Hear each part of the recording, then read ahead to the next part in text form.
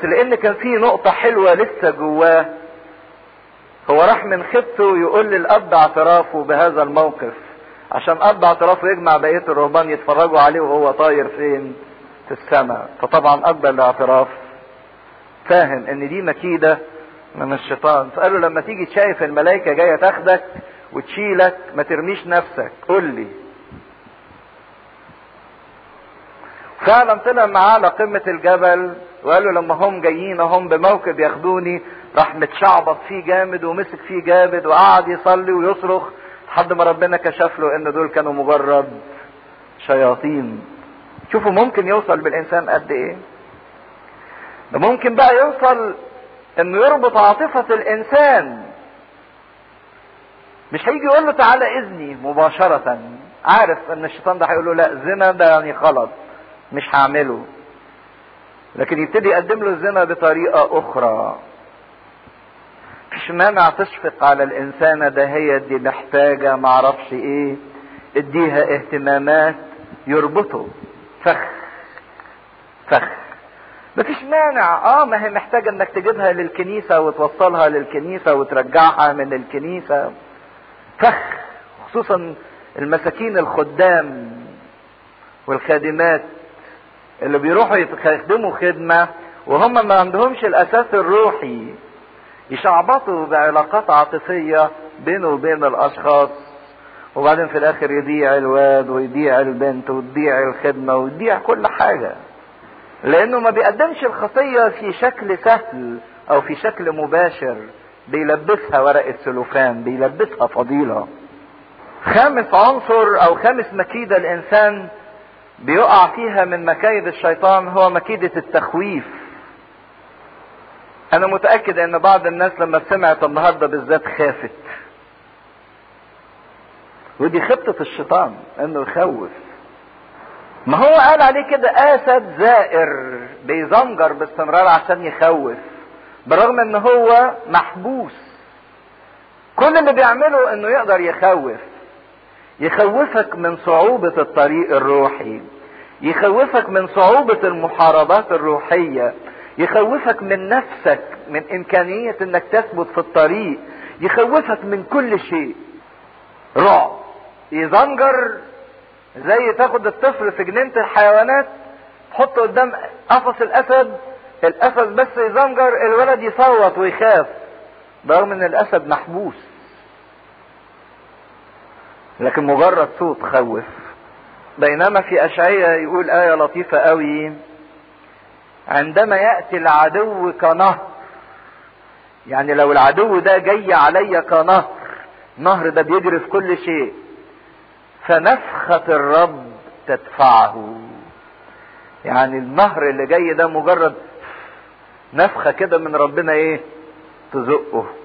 لما يخوفك انه مش هتقدر تصمت ومش هتقدر تكمل في الطريق، ولا محالة ولا بد من السقوط، ومفيش داعي بقى في صعوبة الحياة الروحية، يخوف الانسان. لكن ايضا يكلمنا بستان الرهبان عن موقف لطيف لاحد الرهبان لما فضل يحارب راهب، الشيطان يحارب راهب لمدة 20 سنة، بعد في الاخر زهق منه فظهر له.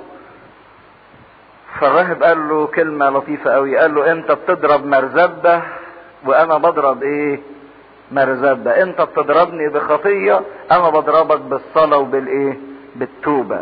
هي حرب، لكن الحرب فيها ضمان منتصرين بقوة اللي فينا، يعظم انتصارنا بالذي احبنا.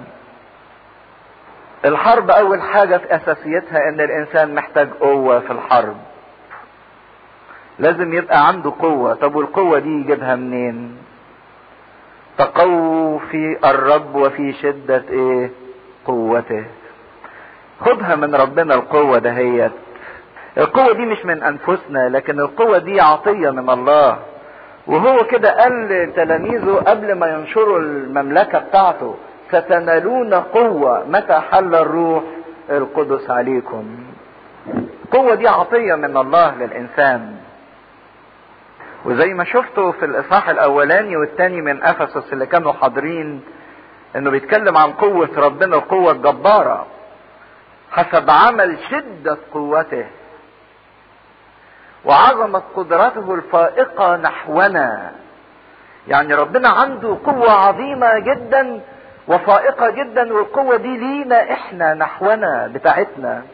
فاكرين لما اتكلمنا عن القنبلة الذرية وقد ايه ذرة واحدة لما اتفتتت في انحلال المادة سببت قوة لا نهائية، فكان بالحري بقى قوة المسيح في قيامته.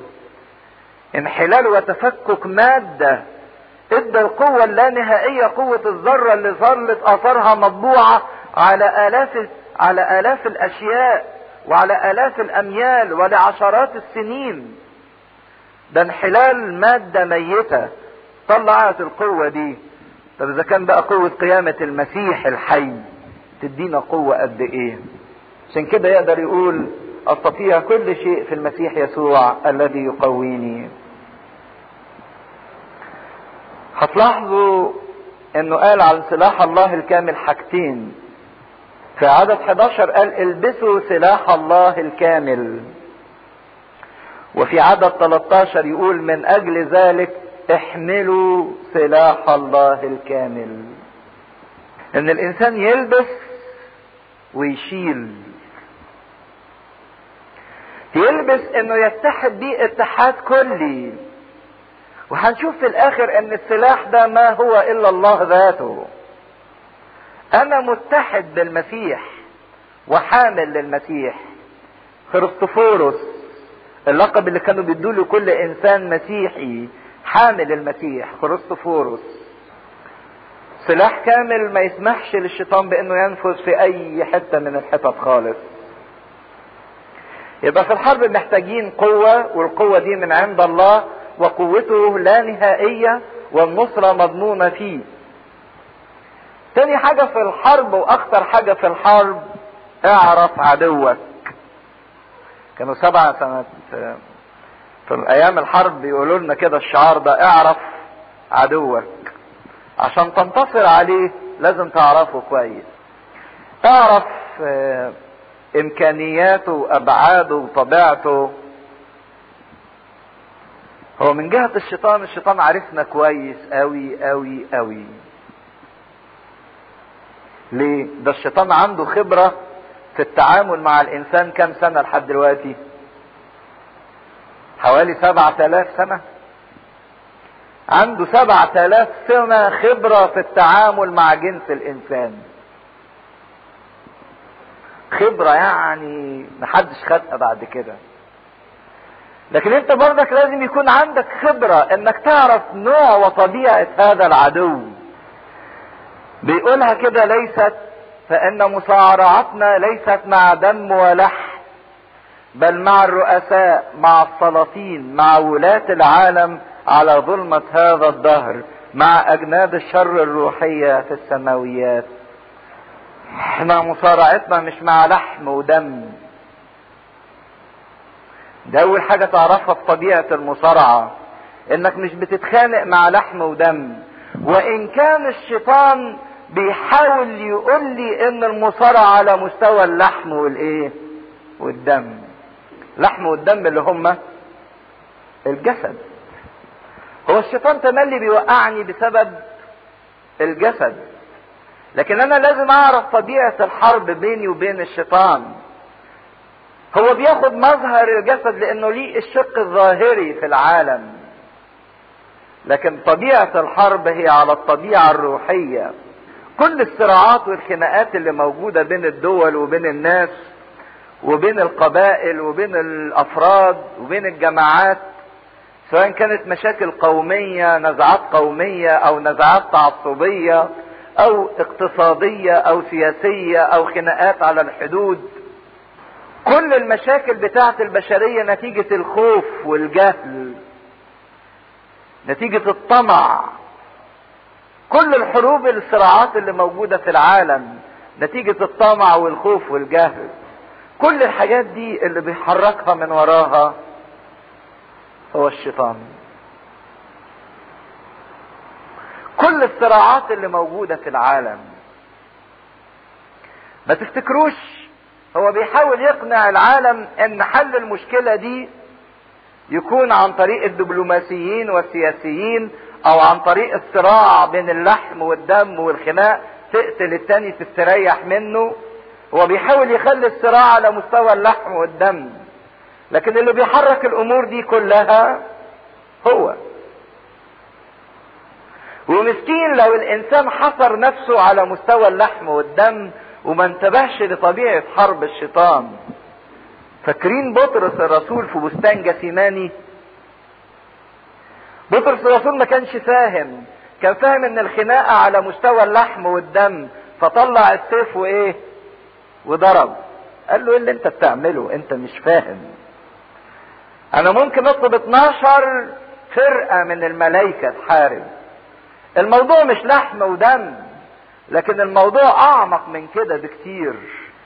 سيد المسيح لما كان بيواجه الشياطين، يعني في مرة الشيطان حاول يقلب المركب اللي كان فيها المسيح وهاجت السفينة وكانوا هيغرقوا، كان هيغرقهم على مستوى اللحم والدم. لكن يقول الكتاب ان المسيح قام ووقف وانتهر الايه؟ الريح. وكلمة انتهر الريح هي نفسها الكلمة اللي بيوجهها لانتهار الشياطين. ان الريح دي مش الطبيعة كانت سايرة، ده اللي كان بيحرك الطبيعة دي مين؟ الشيطان، لانه عايز يعطل عمل الخلاص. اللي كان مجنون واخرس واعمى ده كان وراه شيطان، عشان كده انتهر الروح فخرج منه.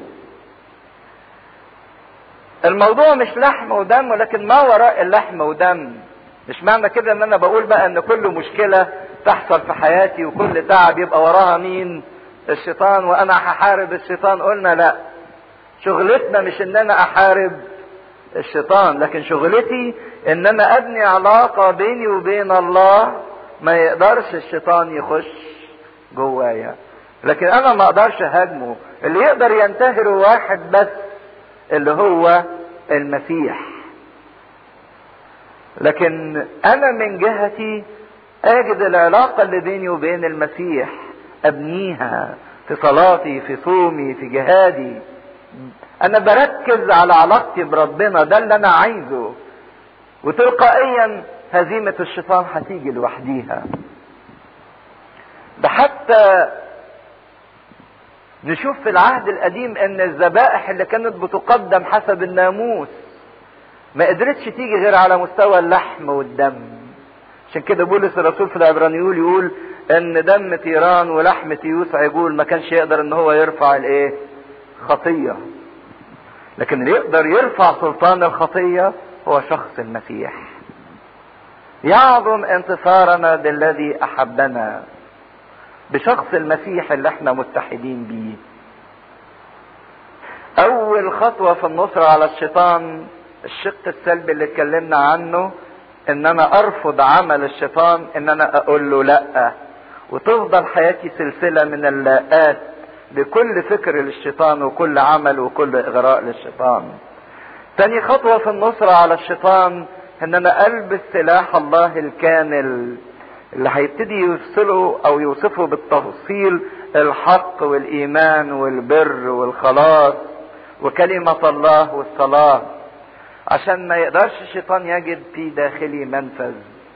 في منظر جميل للجندي، ويمكن بولس الرسول اتأثر بهذا المنظر، منظر الجندي الروماني اللي كان مربوط في السلسلة معاه، لانه كان بيكتب الرسالة دي وهو مسجون في روما، وبيبص كده للهدوم بتاعته ويفتكر الهدوم اللي بيلبسها لنا المسيح، خوذة الخلاص ودرع البر ومنطقة الحق وترس الإيمان، ويبتدي يتكلم. تاني حاجة نعرفها في نصرتنا بعد ما نلبس سلاح الله الكامل، ان الحرب دي محتاجة لقوة، والقوة دي نجدها من شخص المسيح. انا محتاج ان انا اعرف العدو بتاعي، والعدو بتاعي لازم اعرف طبيعته، ان هو مش على مستوى اللحم والدم، لكن ده على مستوى اجناد الشر الروحية. هو بيحاول يربط حياتي على مستوى اللحم والدم، ويخليني اتشنكل في اللحم والدم باستمرار. واهم حاجة اعرفها في العدو بتاعي انه عدو مهزوم، عدو مهزوم، عدو مقيد. عشان ما اقدرش ان انا اقع او اتحفظ من ان انا اقع من المكايد الخمسة بتوعه، ابقى صاحي للمفاجأة وللمباغتة وللمراودة وللتضليل وللفخاخ وللخوف واستغلاله لكل شيء منافذ في حياتي بانه يحوله الى غلط والى خطية. لو انا صحيت هقدر ادرك ايه معنى بقى خوذة الخلاص وترس الايمان ودرع البر. ده اللي هنكمله المرة الجاية ان شاء الله. بسم الاب والابن والروح القدس الاله الواحد امين. افسس 6 عدد 12. فان مصارعتنا ليست مع دم ولحم بل مع الرؤساء مع السلاطين مع ولاة العالم على ظلمة هذا الدهر مع أجناد الشر الروحية في السماويات. من أجل ذلك احملوا سلاح الله بعد أن تتمموا كل شيء أن تثبتوا، فاثبتوا ممنطقين أحقاءكم بالحق ولابسين درع البر حادين أرجلكم باستعداد إنجيل السلام، حاملين فوق الكل ترس الإيمان الذي به تقدرون أن تطفئوا جميع سهام الشرير الملتهبة، وخذوا خوذة الخلاص وسيف الروح الذي هو كلمة الله، مصلين بكل صلاة وطلبة كل وقت في الروح، وساهرين بهذا بعينه بكل مواظبة وطلبة لأجل جميع القديسين، ولأجلي لكي يعطى لي كلام عند افتتاح فمي لأعلم جهارا بسر الإنجيل الذي لأجله أنا سفير في سلاسل لكي أجاهر فيه كما يجب أن أتكلم. نعمة الله الآب تكن معنا أمين. كنا وقفنا المرة اللي فاتت عن ان من مستلزمات الحرب الروحية ان يكون في قوة في حياة الانسان، واتكلمنا عن القوة دي ازاي الانسان بياخدها من الرب كاختبار بولس الرسول الجميل اللي اختبره بالرغم من ضعفه لكن قدر ينال تلك القوة اللي يواجه بيها العدو. واتكلمنا عن ان من مستلزمات الحرب ايضا انك تعرف عدوك. لازم تعرف العدو اللي انت بتحاربه، لان من ضمن اسباب النصرة ان يكون عندك فكرة عن طبيعة هذا العدو وقوته وامكانياته. وشفنا ان الشيطان يعرفنا كويس لان ليه خبرة ما يقرب من 7000 سنة وهو بيحارب الانسان، من اول ما اسقط ادم لما كان في الجنة لحد دلوقتي اكتسب خبرة على مر الاف السنين. لكن احنا لازم نعرف طبيعته ونعرف طبيعة المكايد بتاعته اللي اتكلمنا عليها، الفخاخ اللي بينصبها لنا، وازاي هو بيستغل الحالة بتاعتنا، وازاي ان هو بيستغل عنصر المفاجأة والمراودة وعنصر الخوف من اجل ان هو يسقطنا. ونعرف ان العدو بتاعنا بالرغم من مكايده وضلاله لكن الحقيقة الثابتة انه عدو مهزوم، انه عدو مغلوب، عدو مقهور. وكنا وقفنا عند طبيعة الحرب بيننا وبين الشيطان زي ما بيقول معلمنا بولس ان مصارعتنا ليست مع دم ولحم، بالرغم من انها مصارعة ما هياش مصارعة عضلات بواسطة الدم واللحم وسفك دم وعضلات الانسان وقوته او عضلات الشيطان وقوته، لكن نعرف كويس قوي ان المصارعة دي على مستوى الفكر، لان الشيطان باستمرار بيحارب الانسان المدخل بتاعه من خلال فكر الانسان. عشان كده هي حرب فكرية جبارة جدا، لكن في نفس الوقت الشيطان بيلجأ فيها انه يربط الانسان باللحم والدم. يعني كل المضايقات اللي بيعملها الشيطان في حياة الانسان وكل الخطايا اللي بيسقط فيها الانسان هي على مستوى اللحم والدم. كل الخطايا اللي الانسان بيعملها على مستوى اللحم والدم. هو باستمرار عايز يربك الانسان باللحم والدم اللي هي طبيعة الانسان.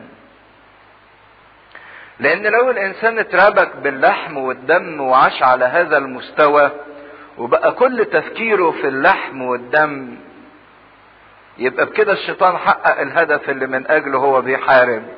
طب وايه هدف الشيطان؟ الشيطان عارف كويس قوي زي ما بولس الرسول قال ان لحما ودما لا يرث ملكوت السماوات. فاذ هو نجح في انه يربك الانسان ويخلي الانسان على مستوى اللحم والدم، والانسان بقى كل همه اللحم والدم، يبقى فقد ميراث ملكوت السماوات. هي دي خطته، انه يربكنا على مستوى اللحم والدم سواء بالغلط او بالصح. بالغلط يخليني اخطئ في شهوات الجسد، شهوات اللحم، في انفعالات الدم، في انفعالات الغضب، في انفعالات الشهوة، في انفعالات الكراهية.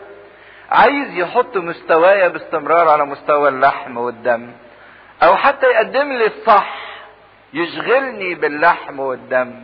شغل تقول لي هو الشغل فيه عيب او فيه حاجة غلط، لكن هو ناصح انه عايز يربط الانسان باستمرار على مستوى اللحم والدم.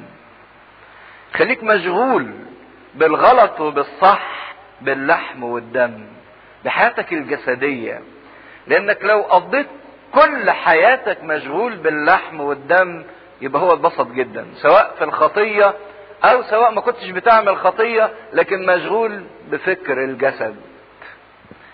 ان لحم ودم لا يمكن ان هم يورثوا ملكوت السماوات، وهو ده اللي عايزه، مش عايز حاجة غير كده، ان ما يكونش ليك نصيب في ملكوت السماوات.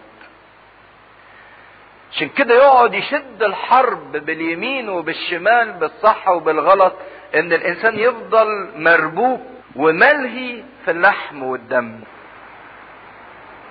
عشان كده لازم نعرف ان احنا بنصارع انسان، مش انسان، بنصارع مش انسان على مستوى اللحم والدم، لكن احنا بنصارع مع زي ما بيسميهم سلاطين وولاة واجناد شر روحية، مع رؤساء ليهم طبيعة فوق طبيعة الانسان الجسدية، ليهم طبيعة مختلفة عن طبيعتك. لكن بالرغم من ليهم هذه الطبيعة المختلفة عن طبيعتي الجسدية، الا انهم باستمرار عايزين يحطوني على مستوى اللحم والدم.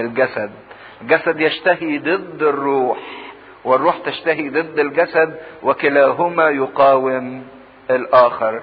فاذ نجح الشيطان انه يربطني بالجسد وتفضل حياتي هدفها واتعابها واملها وطموحاتها وضعفاتها وكل ما فيها على مستوى الجسد، يبقى هو نجح من انه يحرمني ملكوت السماوات. لحم ودم لا يقدر ان يرث ملكوت السماوات. عشان كده لازم تعرف طبيعة عدوك عشان تبقى صاحي وتبص لما وراء احداث اللحم والدم واحداث الجسد، ما تنسقش وراها وما تستسلمش ليها. لكن زي ما بيقول بولس الرسول في غلاطيا ان النفس الصاحية هي النفس اللي صلبت الجسد مع الاهواء والشهوات. يعني ايه صلبت الجسد مع الاهواء والشهوات؟ ما عاشتش على مستوى اللحم والدم، خدت اللحم والدم دول حطتهم في الصليب، لانها تعرف كويس قوي طبيعة الحرب. وان كان بيعدد لنا مع الرؤساء، مع السلاطين، مع ولاة العالم على ظلمة هذا الدهر، مع اجناد الشر الروحية في السماويات، الرؤساء دول هم اللي بيقودونا الى الخطية، بيسمي الشيطان رئيس هذا العالم. السلاطين دول على رأي زي ما قال السيد المسيح فعلا لما كان بيكلم تلاميذه عن الروح القدس ومجيئه، يقول متى جاء الروح القدس فإنه يبكت العالم على خطية وعلى بر وعلى دينونة. فاكرين الآية دي في يوحنا 16، يبكت العالم على خطية وعلى بر وعلى دينونة. 3 حاجات دول مقابلهم ال3 قوات اللي بيتكلم عنهم. الرؤساء دول هم باستمرار اللي بيوقعونا في الخطية، والسلاطين دول هم اللي بيجردونا من كل بر للمسيح، وولاة هذا العالم هم اللي بيحطونا تحت الدينونة، هم اللي بيدخلونا في حياة الدينونة. إذا عملت الخطية ونزع مني بر المسيح تلقائيا أنا تحت الدينونة، دخلت على طول في الدينونة برئاستهم وسلطانهم وسيادتهم على مملكة الظلمة. عشان يقول كده يكمل على ظلمة هذا الدهر، ان دول ليهم رئاسة، ليهم سلطان، ليهم سيادة على مملكة الظلمة، على ظلمة هذا الدهر، هذا الزمن. هو ده عمل الشيطان، مملكة الظلمة. لكن بالرغم من هؤلاء السلاطين والرؤساء والولاة وأجناد الشر الروحية، أو زي ما بيسميها الترجمة بتاعتهم spiritual forces، يعني قوات روحية لكن للشر، إلا إن نشوف حمل الله الوديع القائم والمنتصر، يسميه كده في سفر الرؤيا، يكررها 10 مرات في سفر الرؤيا عن الله القادر على كل شيء، اللي بتترجم لكلمة بنتوكراتور باليوناني. تسمعوا كلمة بنتوكراتور اللي احنا بنترجمها في العربي الضابط الكل. بنتوكراتور يعني ضابط الكل، ضابط الكل لانه قادر على كل شيء. عشان كده قدام السلاطين والولاة واجناد الشر الروحية والرئاسات دول احنا محميين بالبنتوكراتور، بالله ضابط الكل القادر على كل شيء، لان احنا مش في مملكة الظلمة. يقول نقلنا من سلطان الظلمة الى ملكوت ابن محبته. ده اللي عمله المسيح، نقلنا من سلطان الظلمة، من مملكة الظلمة الى ملكوت ابن محبته. انا جئت نور للعالم، من يتبعني فلا يمشي في الظلمة. ما يبقاش تبع الشيطان، ما يبقاش تبع مملكة الظلمة. مملكة الظلمة اللي بيسميها ظلمة هذا الدهر، لان هذا الدهر او هذا العالم ليه شقين. الشق الاولاني الظلمة بتاعته اللي اتكلمنا عنه، عن هيئة هذا العالم، شكله الخارجي ومظاهره الكذابة. وليه الشق الجوهري الطيب الجميل اللي مخلوق بنفخة الله وبكلمة الله وبصورة الله. فهو الصراع ده، الشيطان اللي هو رئيس هذا العالم، اللي قال عليه مرات كثيرة السيد المسيح واداله هذا اللقب، رئيس هذا العالم آتي وليس له في شيء. ويقول لهم مرة تانية الآن يطرح رئيس هذا العالم، يطرح، يسقط وليس له قيام. رئيس يعني أرخون، يمكن تسمعوا كلمة أرخنا، الأرخنة يعني رؤساء. فالأرخون بتاع هذا العالم أو بتاع هذا الظلمة هو الشيطان، لكن هو ليه رئاسة وسلطان على ظلمة هذا الدهر، على هذا الزمن، على العالم فقط. وما تخافوش لان الزمن ده بيتغير وبيتلاشى وبيفنى. العالم ليه مظهر، المظهر ده هيئة هذا العالم تزول، بتخلص، بتنتهي. لكن ليه جوهر، الجوهر ده هو في الله ده اللي بيدوم. فاذا كان الشيطان ليه سلطان على كل ما هو خداع وكل ما هو كذاب وكل ما هو منافق وكل ما ليه من مظاهر زائلة، فده اللي بيغري بيه الشيطان باستمرار الانسان. بيقدم له حاجات بيغريه بيها، لكن الحاجات دي كلها مظهرية ما بتدومش، بتزول. على رأي احد الاباء بيقول يعطيها، يعني الشيطان بيديها للانسان لكي ما يأخذها منه. بعد ما يربطوا بيها ويعلقوا بيها ويكتفوا بيها ويذلوا بيها ياخدها منه، يديها له وبعد كده ياخدها منه. بالظبط زي ما بيعملوا مع المدمنين، يديله الشمة او يديله القرص يتبسط، لكن بعد شوية بعد ما يعودوا عليه ويخليه يدمن هذا يبتدي يمنعه، فيحس باحتياج لانه ادمنه، يحس باذلال سيطر عليه، ما يدلوش، يحركه زي ما هو عايز بعد كده لانه كتفه. يعطيها ليأخذها. عشان كده هو بيعطينا كل مباهج وكل الخداعات وكل لذات العالم، بس ما بيديها لنا لانه بيحبنا وعايزنا ننبسط بيها، بيعطيها لكي ما يأخذها مرة اخرى، بس بعد ما يكون الانسان اتربط بيها واتذل بيها. وهي دي اللعبة القذرة اللي ملايين الناس بتقع فيها. دي اللعبة القذرة اللي بيرميها الشيطان للناس، وكل الناس بتنخدع بيها بمباهج العالم، مسرته، لذاته، خداعاته، حد ما تتكتف بيها ويبتدي بقى بعد كده ياخدها منهم، يذلهم بيها. يطلب ولا يجد. ده اللي بيتكلم عنه في سفر الرؤيا عن دينونة بابل الزانية، ان شهوتك لن توجد بعد. مش لانك مش هتشتهي، لا ده انت هتشتهي ومش هتلاقي. شهوتك لن توجد بعد. عشان كده يبقى ده عمق الاذلال، ان بعد ما الانسان اخذ يتاخد منه، وبعد ما اتربط بكل مباهج وبكل المظاهر الخداعة والكذابة، ان الشيطان يبتدي يؤلمه بيها ويعذبوا بيها. اللعبة اللي بيقع فيها كل ملايين الناس وبينخدعوا بيها باستمرار على ظلمة هذا الدهر.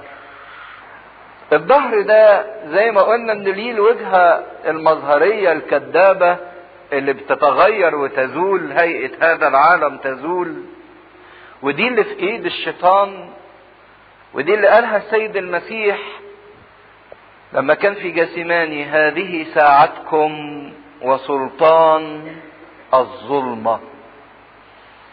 هذه ساعتكم وسلطان الظلمة. الساعة اللي فيها بيبدو ان الظلمة هي اللي منتصرة، لكن ما نخافش ان الظلمة دي ساعة وهتنتهي. الحرب بتاعت الشيطان واغراءات الشيطان دي مجرد ساعة. هذا الدهر هذا الزمن يتغير، لكن الحق اللي هو نور المسيح دائم الى الابد لا يزول. لما قدم نفسه ان هو نور العالم، من يتبعني فلا يمشي في الظلمة، انه هيتخلص من ظلمة هذا الدهر، من خداع الشيطان. بس الظلمة ما هياش العتمة، في فرق بين الظلمة والعتمة. العتمة هي غياب النور الطبيعي، مش دي اللي مقصود بيها ان الدنيا تبقى ضلمة او النور الطبيعي يغيب عن البشر. لكن الظلمة اللي مقصود بيها ظلمة مملكة الشيطان هي غياب المعرفة الإلهية والحق الإلهي من ذهن الإنسان. ده بالعكس، ده دلوقتي الشيطان إذا كان بيقول إن الشيطان ممكن ياخد شبه ملاك نور، يعني الشيطان ممكن يظهر في شكل ملاك منور شوفوا الاعلانات مثلا او بره في اماكن الليل واماكن الخطية والنجاسة، ده تلاقوها كلها منورة عمالة تطفي وايه وتنور، واعلانات نور عمال يروح ويجي وحاجات مغرية جدا منورة. تقول لي مملكة ظلمة ايه؟ لا، ما هياش ظلمة النور بتاع العتمة او النور الطبيعي، لكن هي ظلمة غياب المعرفة الالهية والحق الالهي من العقل. ده بالعكس، الشيطان بياخد النور الطبيعي ده ويعمل بيه اغراءات للناس، يقعد كده يطفي وينور قدامهم عشان يسلب عقلهم، يبربشوا قدامه. فهي ظلمة غياب الحق والمعرفة الالهية من حياة الانسان. الانسان اللي رفض معرفة ربنا واللي ما عمقش معرفة ربنا في حياته هو اللي دخل نفسه في مملكة الظلمة، لان هو كذاب وابو الكذاب، زي النور اللي بيطفي وينور ده مخادع. بيحط الطبقة الثالثة مع اجناد الشر الروحية في السماويات. احنا عارفين ان السماء اللي هي ملكوت الله هل فيها اجناد شر روحية؟ ازاي بيقول مع اجناد الشر الروحية في السماويات؟ مصارعتنا مع اجناد الشر الروحية في السماويات. مفروض ان السماويات دي ما فيهاش شر، ما فيهاش شيطان، لان الشيطان مطروح في الهاوية. انتوا لازم تعرفوا ان السماء مقصود بيها 3 حاجات. في السماء الاولانية اللي هي السماء اللي بيطير فيها الطيور، دي اسمها سماء. في السماء اللي فيها الكواكب والنجوم والافلاك، دي اسمها سماء. وفي سماء السماوات اللي هي ملكوت الله. 3 كلهم بيسموهم ايه؟ سماء. زي ما المسيح سمى الشيطان رئيس سلطان الهواء. الهواء ده اللي احنا الاتموسفير اللي حوالينا، المسيح سماه رئيس سلطان هذا الايه؟ الهواء. عشان كده الشياطين دي الاجناد الروحية مالية الجو اللي حوالينا عشان تمنعنا ان احنا نخش للسماء اللي هو ملكوت الله. لما بص الانبا انطونيوس الفخاخ اللي كانت منصوبة في كل مكان مالية الهواء ومالية الارض، صرخ لربنا مين اللي ينجو؟ قال له المتضع هو اللي ايه؟ اللي ينجو. لكن هي دي طبيعته، انه مالي الهوى علشان يمنع الانسان من دخول السماويات. لكن اوعوا تظنوا ان السماء دي مكان، لكن السماء دي حالة. ملكوت السماوات ده مش مكان، لكن ملكوت السماء دي حالة الانسان بيعيشها. عشان كده المسيح قال ها ملكوت الله داخلكم. ملكوت الله مش بعيد عنكم، لا، ده ممكن يكون قريب منك على بعد شبر، او مش شبر، ده اقل من شبر، ده جوه قلبك. لكن عمل اجناد الشر الروحية انها ما توصلنيش لملكوت السماوات، بتقاومني لكي لا ادخل ملكوت السماوات. عشان كده العالم نقدر نميزه كلمة العالم بحاجتين. العالم ما هوش خصم لينا ولا عدو لينا لما بنسمع لا تحب العالم ولا الاشياء التي في العالم، ولكن احنا ما بنحبش العالم الشرير اللي وضع في الشرير، العالم المخادع الكذاب، العالم في مظاهره وفي هيئته التي تزول. ده اللي احنا ما بنتعلقش بيه، لانه تبع رئيس سلطان هذا الهواء، رئيس سلطان العالم، تبع مملكة الظلمة. لكن احنا بنتعلق وبنحب العالم المبرر، العالم الخليقة الجديدة اللي احبها المسيح واللي احبها الله حتى بذل ابنه الوحيد من اجل هذا العالم، لكي لا يهلك كل من يؤمن به بل تكون له الحياة الابدية. عشان كده اذا كان بيقول في العالم سيكون لكم ضيق، مقصود بعالم الشر وبعالم الخطية، لأن الشيطان في الحرب بيحاول يضيق على الإنسان لكي ما لا يصل إلى ملكوت السماوات. لكن في نفس الوقت بيقول ثقوا أنا قد غلبت العالم. ثقوا من الغلبة لأنه هو القادر على كل شيء، هو البنتقراطور ضابط الكل، اللي لو احنا لبسنا سلاحه وحملنا سلاحه مفيش اي قوة من قوات الشر تقدر ان هي تعارضنا. انا هو نور العالم. عشان كده احنا بنحب العالم اللي المسيح نوره، اللي المسيح بينوره، اللي بيشرق فيه. هذا العالم اللي الله احبه وقدسه وجدده وطهره. عشان كده فرق كبير جدا بين سلوك الانسان المسيحي اللي يعرف يميز كويس ما بين النور وما بين الضلمة. اي امر في هذا العالم ممكن يبقى تبع الضلمة، تبع الشيطان، وممكن يبقى تبع المسيح، تبع مملكة النور. يبقى الانسان المسيحي هو اللي اتدرب عينيه كويس انها تميز ما بين النور وما بين الضلمة في كل الامور، في الاكل، في الشرب، في الارتباط، في العمل، في الشغل، في العلاقات، في العواطف، في المشاعر. كل حاجة من الحاجات دي ليها شقين، شق ظاهري كذاب مخادع تبع مملكة الظلمة، وليه شق نقي تبع مملكة النور. عشان كده لابد الانسان المسيحي اللي بيحمل سلاح الله يبقى عنده القدرة على التمييز بين مملكة الظلمة ومملكة النور. والانسان الجديد هو اللي اتنقل من سلطان الظلمة الى ملكوت ابن محبته، الى ملكوت النور. واللي يتبع المسيح لا يمشي في الظلمة. يكمل في عدد 13 من اصحاح 6 في افسس: من اجل ذلك، بعد ما عرفتوا طبيعة الحرب الروحية، وبعد ما عرفت ان عدوك عدو مهزوم لكن في نفس الوقت هو مخادع جدا، من اجل ذلك احملوا سلاح الله الكامل. شيلوا سلاح ربنا اللي هيقدر يديكم نصرة. اولا هو سلاح، ما هو السلاح بتكتيك بشري او باختراع بشري، لكن هو سلاح من عند مين؟ الله. وتاني صفة لهذا السلاح انه كامل. كامل يعني اللي ياخده مفيش اي مجال للشيطان انه ينفذ من خلاله.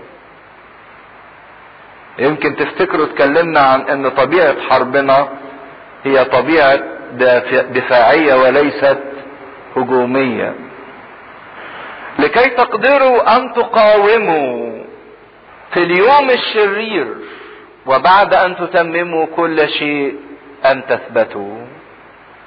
انت معك سلاح الله الكامل، ما هوش مصنوع بتفكيك بشري او بخطة بشرية او بقدرة بشرية، لكن بقدرة الله القادر على كل شيء، البنتقراطور. وسلاح الله هذا كامل، لو انت خدته بتاخده كله، مش بتاخد جزء منه. ولو اخدته ما تخافش، لانه لن يستطيع ان يجد منفذ لحياتك.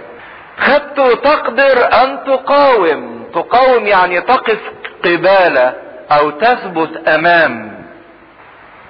شفناه بيكرر سلاح الله الكامل دلوقتي مرتين، في عدد 11 وفي عدد 13. في اول مرة قال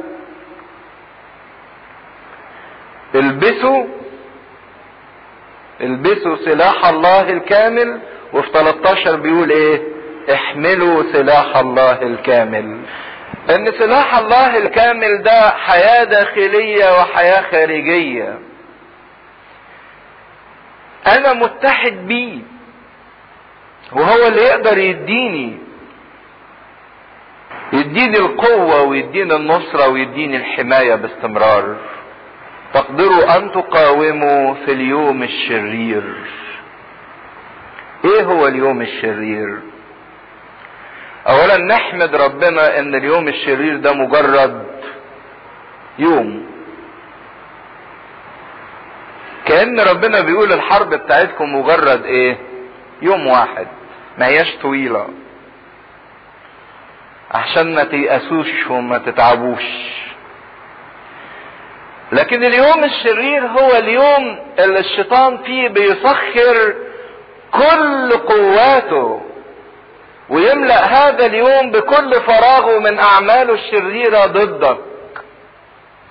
تلاقوا الشيطان كده في يوم استخدم كل حاجة عشان تقودك للشر. استخدم قرايبك، اصحابك واعدائك، القريبين منك والبعاد منك، الامور الصح والامور الغلط. جمع كل القوة وسخرها لحسابه ضدك. ده اليوم الشرير.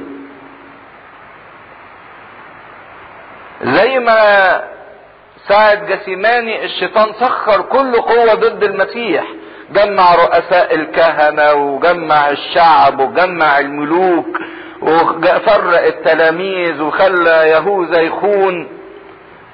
ما دي ساعتكم وسلطان الظلمة. مجرد يوم شرير تتجمع قوى الشر لأجل عزلك عن ملكوت السماوات. ياما الناس اللي عاشوا مع ربنا فعلا اختبروا هذا اليوم ومدى شدته.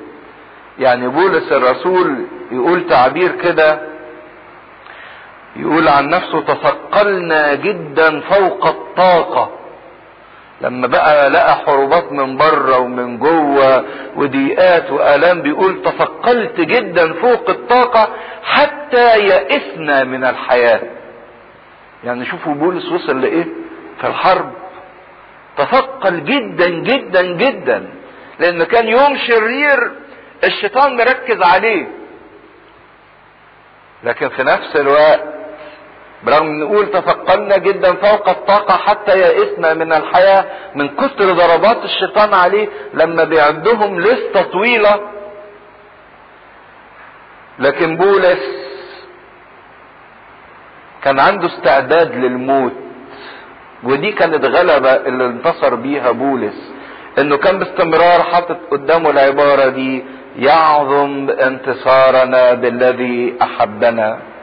حتى لو الشيطان ضربني حتى يئسني من الحياة، مش لاقي ولا حاجة عدلة، لكن كان عنده استعداد للموت، لانه كان عنده رجاء ان المسيح يقيمه من الايه؟ من الاموات. عشان كده اتكلم عن يعظم انتصارنا. ما يقدرش يعمل حاجة. ده كان رجاؤه ان المسيح سيقيمه من الاموات. ودي الغلبة، انه كان مستعد للموت لانه واثق ان المسيح يقيمه. ان تقاوموا في اليوم الشرير وبعد ان تتمموا كل شيء ان تثبتوا. تتمموا جد معنى تكميل عمل صعب. يعني واحد عمل شغلانة صعبة جدا، فبيقول ان هدف النصرة ان انا اثبت. ثبات يعني واقف في كل معركة بخشها، واقف مستعد لغيرها، ثابت مهما جاب من حروبات ومن ضيقات. ولازم نفهم انه مش هيسيب الانسان، لانه لابد ان يقاوم عمل الله داخل الانسان. فكل نصرة بقوم منها بثبت اكتر، مستعد لغيرها. مش هقول بقى خلاص انتصرت. في القصة اللطيفة اللي بيقولها عن ابو مقار، ان هو يعني والروح خارجة من الجسد والشيطان ما زال بيحارب، يقول له خلاص وصلت يا ابو مقار، وابو مقار يقول له ايه؟ لسه لسه لسه. عايز يسقطه حتى في لحظات خروج روحه من جسده. لكن الحرب الروحية النصرة تقودنا الى الثبات في طريق ربنا. ننتصر مش معنى كده ان الموضوع انتهى، لا، ده هيعود وهيعود بحيلة جديدة وبضراوة اشد، لكن انا ثابت زي ما بيقول في المزمور ثابت قلبي يا الله، ثابت قلبي يا الله. لان اتعلمت من خلال شركتي في المسيح الثبات. لان ياما ناس ابتدوا الطريق الروحي لكن للأسف ما ثبتوش. الثبات ده العنصر الأساسي والجوهري في الحرب الروحية، انك تقف قبالة الشيطان وكل مؤامراته ثابت ماسك في المسيح. حتى في الجيش اول حاجة بيعلموها للعسكري اللي بيخش الجيش الثبات. يفضلوا كده يعملوا له صفا انتباه صفا انتباه ويوقفوه. يمكن بيزهقوا ايه اللي احنا بنعمله ده، لكن لا، هو في خطة ان هو يعلمه ازاي يبقى ثابت. الناس اللي بتلعب مصارعة بيعلموهم من المبادئ الاساسية انه لازم يبقى ثابت، واقف برجليه وقفة كويسة، مش تاني رجليه، لان لو تاني رجليه حد يزقه يوقعه. لكن اللي واقف ثابت متمكن، قادر على المقاومة وقادر على المصارعة. فاذا كان اليوم الشرير ده مجرد يوم واحد ويعدي، لكن الانسان محتاج ان يكون رجليه ثابتة على الطريق الروحي، مش متقلقل، مش متزعزع، مش متردد. واهم حاجة مطلوبة فينا في الحياة الروحية ان احنا نثبت على ما تعلمنا ونثبت على ما اخذنا. لان اللي بياخد وبيفقد اللي خده تبقى مشكلة صعبة قوي، كأنه ما خدش اي حاجة. اثبتوا في محبتي كانت الوصية الاخيرة اللي بيقولها المسيح لتلاميذه وهو داخل على جثيماني. اثبتوا في محبتي. اثبت، ما تبقاش متزعزع ولا متردد. وده اللي مفروض الحرب الروحية تقودنا ان احنا نوصل له. فايدة الحرب الروحية ومقاومات الشيطان باستمرار للنفس اللي مدركة عمل الله واهمية الله في حياتها انها تصل الى الثبات في المسيح. اثبتوا فيا وانا فيكم. يكمل في عدد 14. طب ازاي نثبت؟ ادانا امكانية الثبات من خلال الاسلحة اللي هيبتدي يعددها. اثبتوا ممنطقين احقاءكم بالحق لابسين درع البر. اثبت ممنطق حقاويك. الحقاوين دول اللي هم الوسط، وفي حزام بيلبسه الجندي. الحزام ده عشان يشد وسطه كويس يخليه واقف ثابت صلب، شد كل الجسم. في نفس الوقت حتى تلاقوا ان مثلا ما يجي الفلاح يشتغل في الارض يروح رافع الجلابية بتاعته بحزام عشان ما تعوقهوش عن الحركة. لما واحد يجي يجري ولابس جلابية يرفع بردك بالحزام كده عشان يقدر يجري. يجي يركب عجلة يرفع عشان يقدر يبقى عنده حرية حركة. فبيقول ممنطقين احقاءكم. وعارفين منطقة الحقاوين او ان الواحد بيربط الحزام على وسطه معناه الاستعداد، انه مستعد انه يعمل حاجة. وده اللي بيقوله السيد المسيح لينا في الانجيل اللي بنصليه في نصف الليل. طوبى لذلك العبد اللي يمنطق الحقاوين بتاعه، لانه مستعد باستمرار انه يشتغل، انه يعمل، انه يجاهد.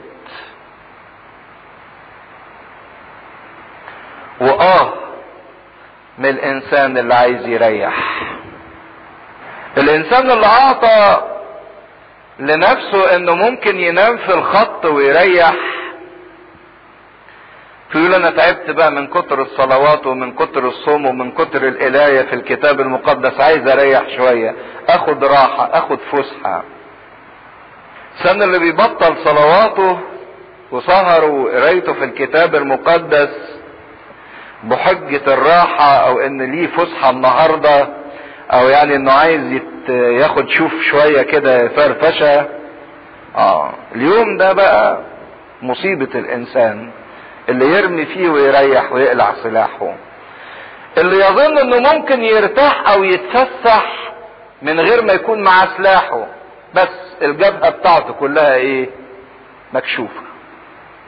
ده اليوم اللي هيتخبط فيه، اليوم اللي يقول بلاش صلاة النهاردة، بلاش قراية في الكتاب النهاردة، بلاش يقظة روحية واستعداد روح النهاردة، زهقت من الصلاة ومن سماع كلمة ربنا وزهقت من القراية في الكتاب المقدس، بس ده اليوم اللي هتقع فيه، لان الجبهة بتبقى مكشوفة فيه. عشان كده بيضرب هو بقى الضربة القاضية دي في هذا الوقت اللي الانسان يقول عايز ارتاح او اتفسح. ممكن تلاقي راحة من غير المسيح؟ مش ممكن. ده احنا راحتنا في الجهاد الروحي، راحتنا في ان احنا نجاهد، مش ان احنا نستريح من الجهاد. فسحتنا ومتعتنا مش ان احنا نرمي الامور الروحية والسلاح الروحي، لكن فسحتنا وبهجتنا في تمسكنا بالحياة الروحية وبالسلاح الروحي. مسكين الانسان اللي بينخدع ويقول اريح النهاردة، بلاش صلاة وبلاش قراية في الكتاب المقدس، يوم يعني مش هيعمل حاجة. يوم ده، اليوم ده هو اللي بيبقى النقطة السوداء في تاريخ الانسان.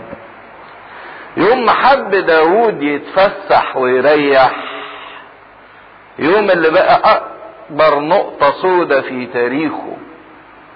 يوم ما طلع يتمشى ورمى مزاميره ورمى صلاته ورمى كلمة ربنا، ولا شوف مزاجي شوية واتفسح. ازاي تتفسح وترمي كلمة ربنا؟ تقول لي يعني ما تفسحش؟ لا، اتفسح لكن معاك السلاح بتاعك، ارتاح لكن معاك السلاح بتاعك. يوم ما هترمي السلاح وتقول زهقت منه، اعرف ان اليوم ده هيكون فيه الضربة القاضية بتاعتك. داود لما ريح كان اسود يوم في حياته. الشيطان كانت الجبهة كلها مكشوفة قدامه، ضربوا الضربة كانتش بعديها.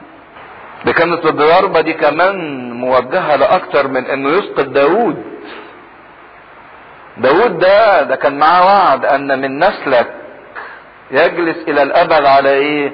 على كرسيه. كان من نسله يجي المسيح، والشيطان كان هدفه يعطل مجيء المسيح باي طريقه. طب خد داود اللي انت هتيجي منه، وقعه في قتل وفي زنا وفي كذب، ضربه. كان عايز يعطل عمليه الخلاص. صحيح الله حول خطيه داود الى توبة جميلة جدا، وبقى مصدر عزاء لتوبة الاف كثيرين، وحول الخطية الى خلاص، لكن ظلت نقطة سوداء في تاريخ داود. عشان كده اليوم اللي بنقول فيه نريح ونفك الحزام ونرمي السلاح، هو اليوم اللي بتبقى جبهتنا مكشوفة بعرضها وبطولها، والشيطان يخبط فيها زي ما هو عايز. لكن النفس الواعية لحياتها الروحية، لا، انا ماليش راحة من غير جهاد روحي، ماليش فسحة من غير جهاد روحي. تقول لي حتى واحنا بنتفسح نصلي؟ ايوه تصلي. حتى واحنا بنتفسح نقرا في الكتاب المقدس؟ ايوه، ده سلاحك. لانك لو رميته الجبهة انفتحت بطولها وعرضها. ممنطقين احقاءكم بالحق، مستعدين في كل وقت. طب الحزام بتاعنا ده عبارة عن كلمة واحدة، الحق. الحق يعني ايه؟ الصح. كل اعمالنا وكل انشغالاتنا وكل سعينا مستعدين، والجسم كله ممسوك بالصح. منطقة الثبات بتاعت الجسم هي الحقوين. طب وانا ثابت بايه؟ بالصح، متمسك بالصح. ولألا تظنوا ان الحقوين هم بس دول معروفين بالجسد. بطرس الرسول يقول منطقوا احقاء ذهنكم بالحق. منطقوا احقاء ذهنكم صاحين بالحق. ان الذهن ده لابد ان يكون مستعد باستمرار لكل صح. لما يقولوا فلان حقاني، يعني ايه فلان حقاني؟ يقول لك ده فلان حقاني قوي، يعني بيفكر بالحق ويحكم بالحق ويتكلم بالحق ويسلك بالحق. بيفكر في الصح ويحكم بالصح ويتكلم بالصح ويعيش بالصح. الصح ده الثبات بتاعنا. يقول حط الحق على الحق، حط الحق على الحق. يبقى هو مصدر ثباتك انك عايز صح. بس الحق ما هواش فقط ان انا افكر بالصح او ان انا اعمل او اتكلم بالصح. لا، ده الحق ليه عمق اكبر من كده. هو انا اوصل لجوهر الاشياء واتمسك بيه. لما اتكلم السيد المسيح عن ان هو الحق، مش بس ان هو الصح، لكن هو ايضا جوهر الشيء ومعطي كل شيء صح. علامة الصحاح بتاعته او ان هو سليم، هو اللي بيدي الصح لكل شيء. عشان كده عسير قوي وصعب جدا على الانسان انه يتكلم بالحق او يقول ان انا بسلك بالحق وهو ما يعرفش ايه مصدر الحق. تتكلم ازاي عن الحق وانت مالكش علاقة بمصدر الحق؟ او تقول ان انا بسلك بالصح وانت مالكش علاقة بمصدر الصح. ومصدر الحق هو مين؟ المسيح. عشان كده مش موضوع ان كل واحد بيقول انا ماشي بالحق او انا ماشي بالصح، لكن محدش يقدر يقول انا ماشي بصح وعايش بالحق الا اذا كان ليا اتصال بمصدر الحق وبمصدر الصح اللي هو المسيح. اذا كان ليا حياة بيه. تتكلم عن الحق ازاي وبتتكلم عن الصح ازاي وانت مالكش علاقة بمصدر الحق وبمصدر الصح؟ عشان كده كلمة ربنا اللي هو الحق ذاته، شخص المسيح، قوة منبعثة من طبيعة الله. الحق ده باخده من طبيعة ربنا اللي انا متحد بيه، من طبيعة المسيح اللي انا ثابت فيه. عشان كده كل واحد لو حط حياته كلها تحت الحق، الكفاءات اللي موجودة فيه والمواهب والامكانيات والانشغالات اللي بينشغل بيها يحطها تحت الحق، تحت المسيح، لا يمكن ان الانسان ده ينخدع ابدا في ارتباطاته وفي علاقاته، في كل شيء يحطها تحت الصح، تحت المسيح. ممنطقين احقاءكم بالحق. بعدين السلاح الثاني لابسين درع البر.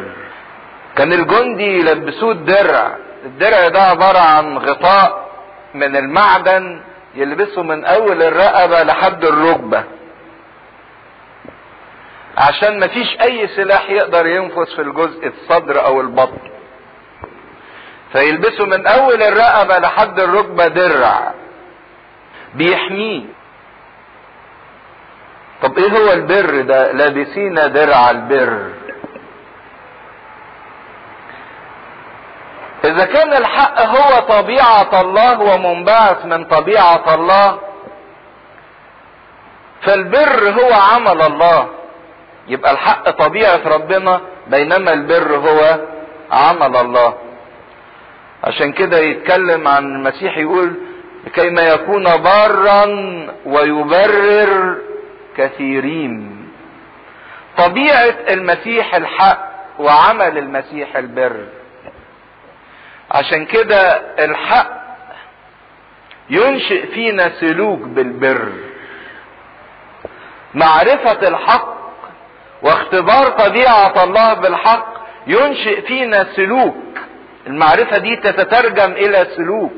معرفة الصح ينشئ فينا سلوك بالبر، صح. وحتى الكلمة في الانجليزي للاتنين واحدة، رايت. الحق والبر رايت. ما هواش بر الانسان ولا سلوك الانسان السليم، لكن هو بر المسيح اللي الانسان بيقتنيه وبيحتمي بيه، يكون بارا ويبرر كثيرين. عمل المسيح انه يقدم لينا البر، واحنا علينا ان احنا ناخده، ان احنا نحتمي بيه، ان احنا نلبسه. المسيح هو اللي صنع لينا البر، ما هواش البر الذاتي بتاع الانسان، لكن البر والتبرير اللي المسيح بيقدمه للانسان. عشان كده ما هواش عمل الانسان ولا صلاحه، لكن البر ده قوة روحية في سلوك الانسان المسيح بيديها لنا. بر ده اللي بيسكن القلب وبيريح الضمير وبيبهج الفكر. بر المسيح ان المسيح بيقدم لنا هذا البر لكي ما نسلك فيه. سبق فأعد لنا اعمال صالحة لكي نسلك فيها.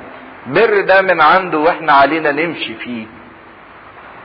بيوصف لنا منظر جميل في سفر اشعياء، نطلعه في اصحاح 59 عن شخص المسيح. في اشعياء 59 عدد 16 في صفحة 1064: فرأى انه ليس انسان وتحير من انه ليس شفيع، فخلصت ذراعه لنفسه وبره هو عضده، فلبس البر كدرع وخوذة الخلاص على رأسه، ولبس ثياب الانتقام كلباس، واكتسى بالغيرة كرداء. حسب الأعمال هكذا يجازي مبغضيه سخطا وأعداءه عقابا. لما ربنا لقى ان مفيش ولا واحد عايش صح، ليس ولا من يعمل صلاح، ليس انسان، وتحير انه ليس شفيع، الجميع زاغوا وفسدوا، فهو جه وصنع بر، خد البر ده عضده، صنع بر، وادانا لينا ان احنا نكتسي برداء البر ده. هو لما جه بالجسد بتاعنا اكتسى برداء البر ولبس خوذة الخلاص وسلمنا الاجهزة دهيت، ادهلنا. لما جه واخد نفس جسدنا وصنع بنفس هذا الجسد كل اعمال البر، وبنفس هذا العقل صنع كل فكر الخلاص، وسلمنا درع البر وخوذة الخلاص عشان احنا نلبسهم ونحتمي بيهم بعد ما هو صنعهم لينا. يكمل بقية الأسلحة في أفسس: حازين أرجلكم باستعداد إنجيل السلام. من ضمن الحاجات المهمة جدا للجندي الحذاء بتاعه. تلاقوا الحذاء بتاعه كده يعني برقبة طويلة، ومن تحت النعل بتاعه في بروزات، ما هواش أملس. أصل أملس ممكن إن هو يتزحلق، لكن عشان يديله ثبات في المناطق الوعرة وما يزحلقهوش ويديله قوة لازم يستخدم حذاء قوي يتحمل المجهود الشاق بتاعه. فبيقول حاذين أرجلكم باستعداد إنجيل السلام. هدف الحرب اللي بيشنها الشيطان علينا تعطيل إذاعة كلمة ربنا، إنجيل السلام. ملكوت السماوات هو عبارة عن سلام بين الله والإنسان، سلام بين الإنسان وأخوه، سلام بين الإنسان ونفسه. ده الإنجيل. إنجيل يعني إيفانجيليون، يعني بشارة مفرحة تنشئ سلام. والشيطان خطته انه ما يخليش السلام ده يسود، لا بين الانسان وبين الله، ولا بين الانسان واخوه، ولا بين الانسان ونفسه. بيعطل باستمرار انجيل المسيح في حياتنا، مش عايز يخلينا في سلام، بل عايز يخلينا باستمرار في خصام وعداوة مع الله ومع الانسان ومع نفسي. عشان كده بيعرقل استعلان ملكوت الله في حياتنا. لان ملكوت الله واستعلانه من خلال البشارة المفرحة، من خلال الانجيل، لانه يعرف كده ان دينونته هتيجي يوم ما يكمل استعلان ملكوت الله، ان العالم هينتهي وهو يطرح في الظلمة الخارجية وفي الهاوية لما يستعلن ملكوت الله. عشان كده عمل الشيطان باستمرار انه يعطل استعلان ملكوت الله. طب وايه هو استعلان ملكوت الله؟ هو ان الخبر المفرح، كلمة الانجيل، توصل لكل انسان وكل انسان يعيشها. الشيطان عارف ان هلاكه هيتم في يوم استعلان انجيل الله، ملكوت الله. عشان كده بيحاول يعطل استعلان الانجيل، البشارة المفرحة. لكن الجندي بتاع المسيح مش بس عنده استعداد انه يعرف الخبر المفرح ويعيشه، لا ده كمان عليه واجب انه يذيعه، يبشر بيه، يوصل خبر الانجيل، البشارة المفرحة لكل انسان. عشان كده يقول ما اجمل على الجبال اقدام المبشرين، المبشرين بالخيرات القائلين قد ملك الرب الهك. اجمل خبر ان ربنا يملك، ده اجمل خبر توصله لكل واحد وتبشر بيه، ان ربنا يملك، بيملك عليا ويملك عليك ويملك عليكي. ولما ربنا يملك على الكل نحيا فيه سلام، نحيا فيه سلام. والشيطان مش عايز ربنا يملك على حد عشان ما حدش يعيش في سلام. لكن جندي المسيح مش بس انه ياخد خبر الانجيل المفرح لنفسه، لا ده لازم يذيعه، لازم ينشره. عشان كده بيقول لهم حطوا في رجليكم استعداد انجيل السلام في كل مكان بتروحوا، في كل وظيفة، في كل وقت، في كل زمن، في كل مكان. اعلن انجيل المسيح، اعلن انجيل المسيح، اعلن الخبر المفرح لكل انسان، للكبير والصغير، لكل شخص اعلن له انجيل المسيح. لانك كجندي في جيش المسيح لابد ان يكون عندك استعداد انجيل السلام، ان تقول للناس، تديهم الخبر المفرح ان الرب قد ملك، حتى لو كان الطريق جبال وصعب جدا. سبب ضعف الكنيسة ان مفيش اذاعة لانجيل السلام. الخبر المفرح ما وصلش لحد. الكنيسة ملهية في مشكلات كتيرة وشكليات كتيرة، لكن خبر الانجيل ما بيوصلش للناس. مساكين الشباب والشبان اللي ملهمش دراية بانجيل المسيح ما بيعرفوش حاجة، لان محدش قال لهم. عشان كده عايشين على مستوى الفقر والاحتياج الروحي، على مستوى التعب، على مستوى الخطية. تيجي تكلم واحد عن حاجة في الكتاب المقدس يقول لك ما سمعناش، ما عرفش. كنيسة مسكينة الكنيسة اللي ما بتذاعش كلمة ربنا. الشيطان حريص جدا انه يعطل اذاعة كلمة الله. عشان كده الشيطان ملايين من الناس ملهمش دراية بانجيل المسيح، ملهمش معرفة بانجيل المسيح. واذا كان ملهمش دراية ومعرفة فللأسف ملهمش حماية، لانهم فقدوا سلاح مهم جدا، سلاح الخبر السار. اذا كانوا ما يعرفوش كلمة ربنا منين هتجيلهم الحماية؟ عشان كده سهل جدا ان ملايين من الناس بتضيع كل يوم، لان خبر السار المفرح مش واصل ليهم. ده حتى في الوعظ حسب التقليد الارثوذكسي احنا ما عندناش وعظ واحد يقول موضوع، لكن كل الكلام لابد ان يكون منين؟ من الكتاب المقدس. الكتاب المقدس ده هو مصدر غنانا، مش واحد يقول شوية مواضيع اجتماعية وفزلكة لا، احنا عندنا الكلمة تنطق بقوة الكتاب المقدس. الكتاب المقدس فيه غنى لكل موضوع ولكل كلمة.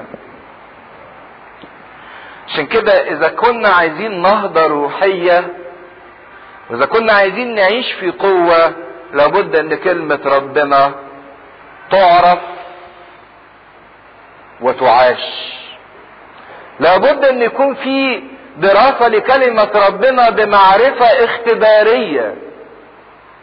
اذا كنا عايزين نصرة، واذا كنا عايزين ان احنا نقوي الكنيسة بتاعتنا ويبقى فيها نهضة. لكن كنيسة بشوية شكليات مش قايمة على كلمة ربنا واحترام كلمة ربنا وتقديس كلمة ربنا في حياتنا ومعرفة كلمة ربنا. ما هو قال كده هذه الحياة الأبدية أن يعرفوك. مفيش معرفة من خلال الكتاب المقدس، مفيش حياة أبدية. عشان كده مهم جدا ان يكون في رجلينا استعداد انجيل السلام. ما من مكان نروحه الا ونعلن الخبر المفرح. قوة ربنا اللي تقدر تدينا هذا السلام بسبب طول الرحلة ووعورة الطريق، لازم يبقى في رجلينا حاذين ارجلكم باستعداد انجيل السلام. تلاقوا التناقض العجيب جدا، بالرغم ان هي حرب لكن في كلمة سلام.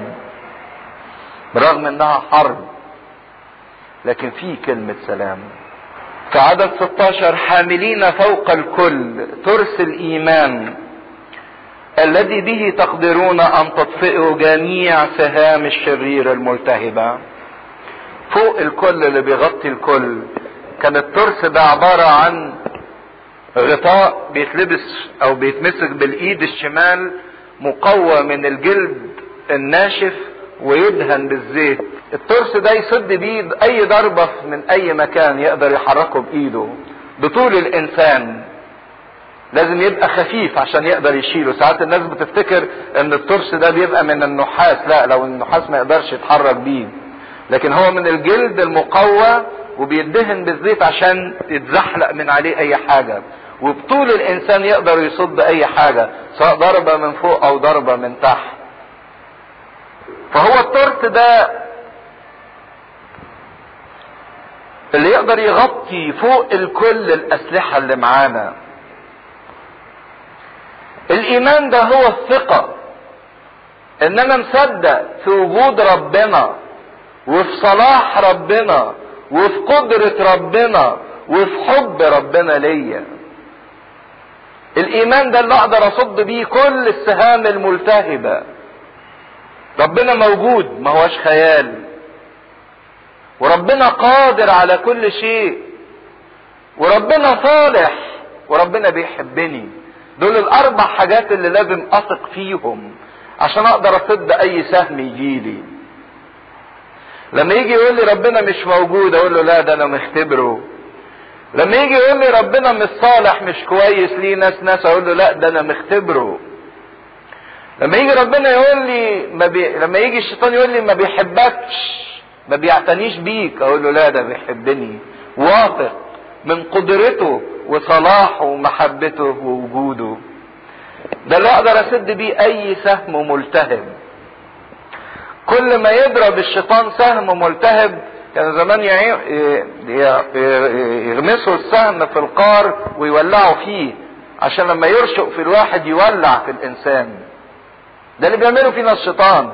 كل شوية ينشل سهم يولع فيك، يولع فيا شهوة الجسد، انفعال الغضب، انفعال الحقد، يولع فيا. وعشان اقدر اطفي السهام ده هي بتتزحلق من على الترس وما تجيش فيا، لازم يبقى عندي ايمان، ثقة في وجود الله، في قدرة الله، في صلاح الله، في محبة الله. يقول لي ربنا ما ادكش، ربنا حرمك من الموضوع ده، اقول له لا، انا واثق في محبته. اعمل الخطيئة عشان تتلذذ، ما هو ما سهلكش الطريق السليم، اقول له لا، انا واثق في وقته، واثق في قدرته، واثق في صلاحه، واثق في تحننه، واثق فيه، اطفي كل السهام الملتهبة. عشان كده الايمان كاحتياج لينا ان احنا لازم نثق في الله فوق الكل اللي بيغطي على الكل. تقدرون قدرة عطاء مستمرة ان الانسان يقدر يطفي كل سهم جايله من اي اتجاه ومن اي مكان. خذوا خوذة الخلاص، الخوذة اللي بتتحط على الراس اللي هي مركز التفكير. بيقول خذوا يعني فعل. لما واحد يقدم لك حاجة مد ايدك خدها. وكأن الله بيقدم لينا هذا الخلاص زي ما شفنا في اشعياء 59. الله صنع لينا هذا الخلاص، ما عليك الا انك تمد ايدك وتاخده وتحطه فوق راسك، تنشغل بيه، تحطه فوق فكرك. موضوع خلاصك ده يبقى هو كل تفكيرك وكل حياتك وكل مشاعرك متجه نحوته، ما يغيبش خالص ولا لحظة عن تفكيرك. حطه فوق راسك اللي بيحميك لما يجي اي فكر غريب، الفكر ده يتفق مع خلاصي، لا انا مش عايز اي حاجة تضيع خلاصي. يصطدم هذا الفكر بخوذة الخلاص فيرتد مرة اخرى. خلاص قدمه لنا ربنا، ما علينا الا ان احنا نمد ايدينا وناخده، نخلينا باستمرار مشغولين بيه. والخلاص ما هواش مجرد ما تم في الماضي من غفران للخطايا، لكن هو بالاكثر ايضا قوة تحميني في المستقبل. خلاص ده ليه شق يتعلق بالماضي ما صنعه المسيح من اجلي، وليه شق في الحاضر والمستقبل وما يصنعه باستمرار من اجلي. عشان كده الخلاص ما هوش حاجة تمت، لكن تمت وما زالت مستمرة وستستمر. فكر خلاصي ده باستمرار شغلني وعايش بيه انا. ولو الخلاص ده موجود بيبقى قوة جبارة اقدر اواجه بيها كل محاربة وكل عمل للشيطان بيحاول يزعزعني عن الخلاص. كل ما كسبوا لي المسيح بواسطة الكفارة ونعمته بحافظ عليه، وبيبقى عربون لما سيعطيني من مجد ورجاء في الآخرة. لو عندي فكر الخلاص بيديني رجاء باستمرار اني اقوم واحارب مرة واثنين وثلاثة واربعة وما يأس. حتى لو سقطت بقوم لان ليا فكر خلاص، لاني بنتظر وبترجى ذلك المجد المعد ليا لما اتمتع بالخلاص الكامل. زي ما بيشبه في اشعياء 51 يقول مفدي الرب يرجعون وعلى رؤوسهم فرح وابتهاج ابدي، يهرب الحزن والتنهد، الكآبة لا تدركهم. مفدي الرب اللي تمتعوا بالخلاص فرح وسرور على رؤوسهم. لو فكر الخلاص ده موجود فيا ما مدى الفرح اللي باستمرار انا بعيش فيه. ده اللي اتكلم عنه داود وقال لربنا رد لي بهجة وفرحة خلاصك. الانسان اللي حاسس انه ليه خلاص هو الانسان الفرحان باستمرار. خذوا خوذة الخلاص، اتمتعوا ببهجة خلاص ربنا اللي اتموا من اجلنا وبالمجد اللي معده لينا، اللي يشجعنا ان احنا باستمرار نجاهد للنفس الاخير، لان احنا نرجو هذا المجد وهذه النصرة. وسيف الروح الذي هو كلمة الله. خذوا سيف الروح، كلمة ربنا اللي هي اللي زي السيف، السلاح القاطع البطار اللي يقدر يفصل ما بين الحق وما بين الخطأ، ما بين الكذب وما بين الصواب. كلمة ربنا اللي تفصل لك بين الظلمة وبين النور. كلمة ربنا المنطوقة من الله واللي مسموعة من الله واللي مقروءة بالله. اصل مش كلمة ربنا هي اللي ممكن اقراها في كتاب المطالعة، لكن كلمة الله بيحدد. خذوا سيف الروح الذي هو كلمة الله، اللي منطوقة من الله واللي مقروءة بالله واللي مسموعة بالروح. كلمة ربنا مش تعويذة، لكن كلمة ربنا تحمل لينا قوة الله.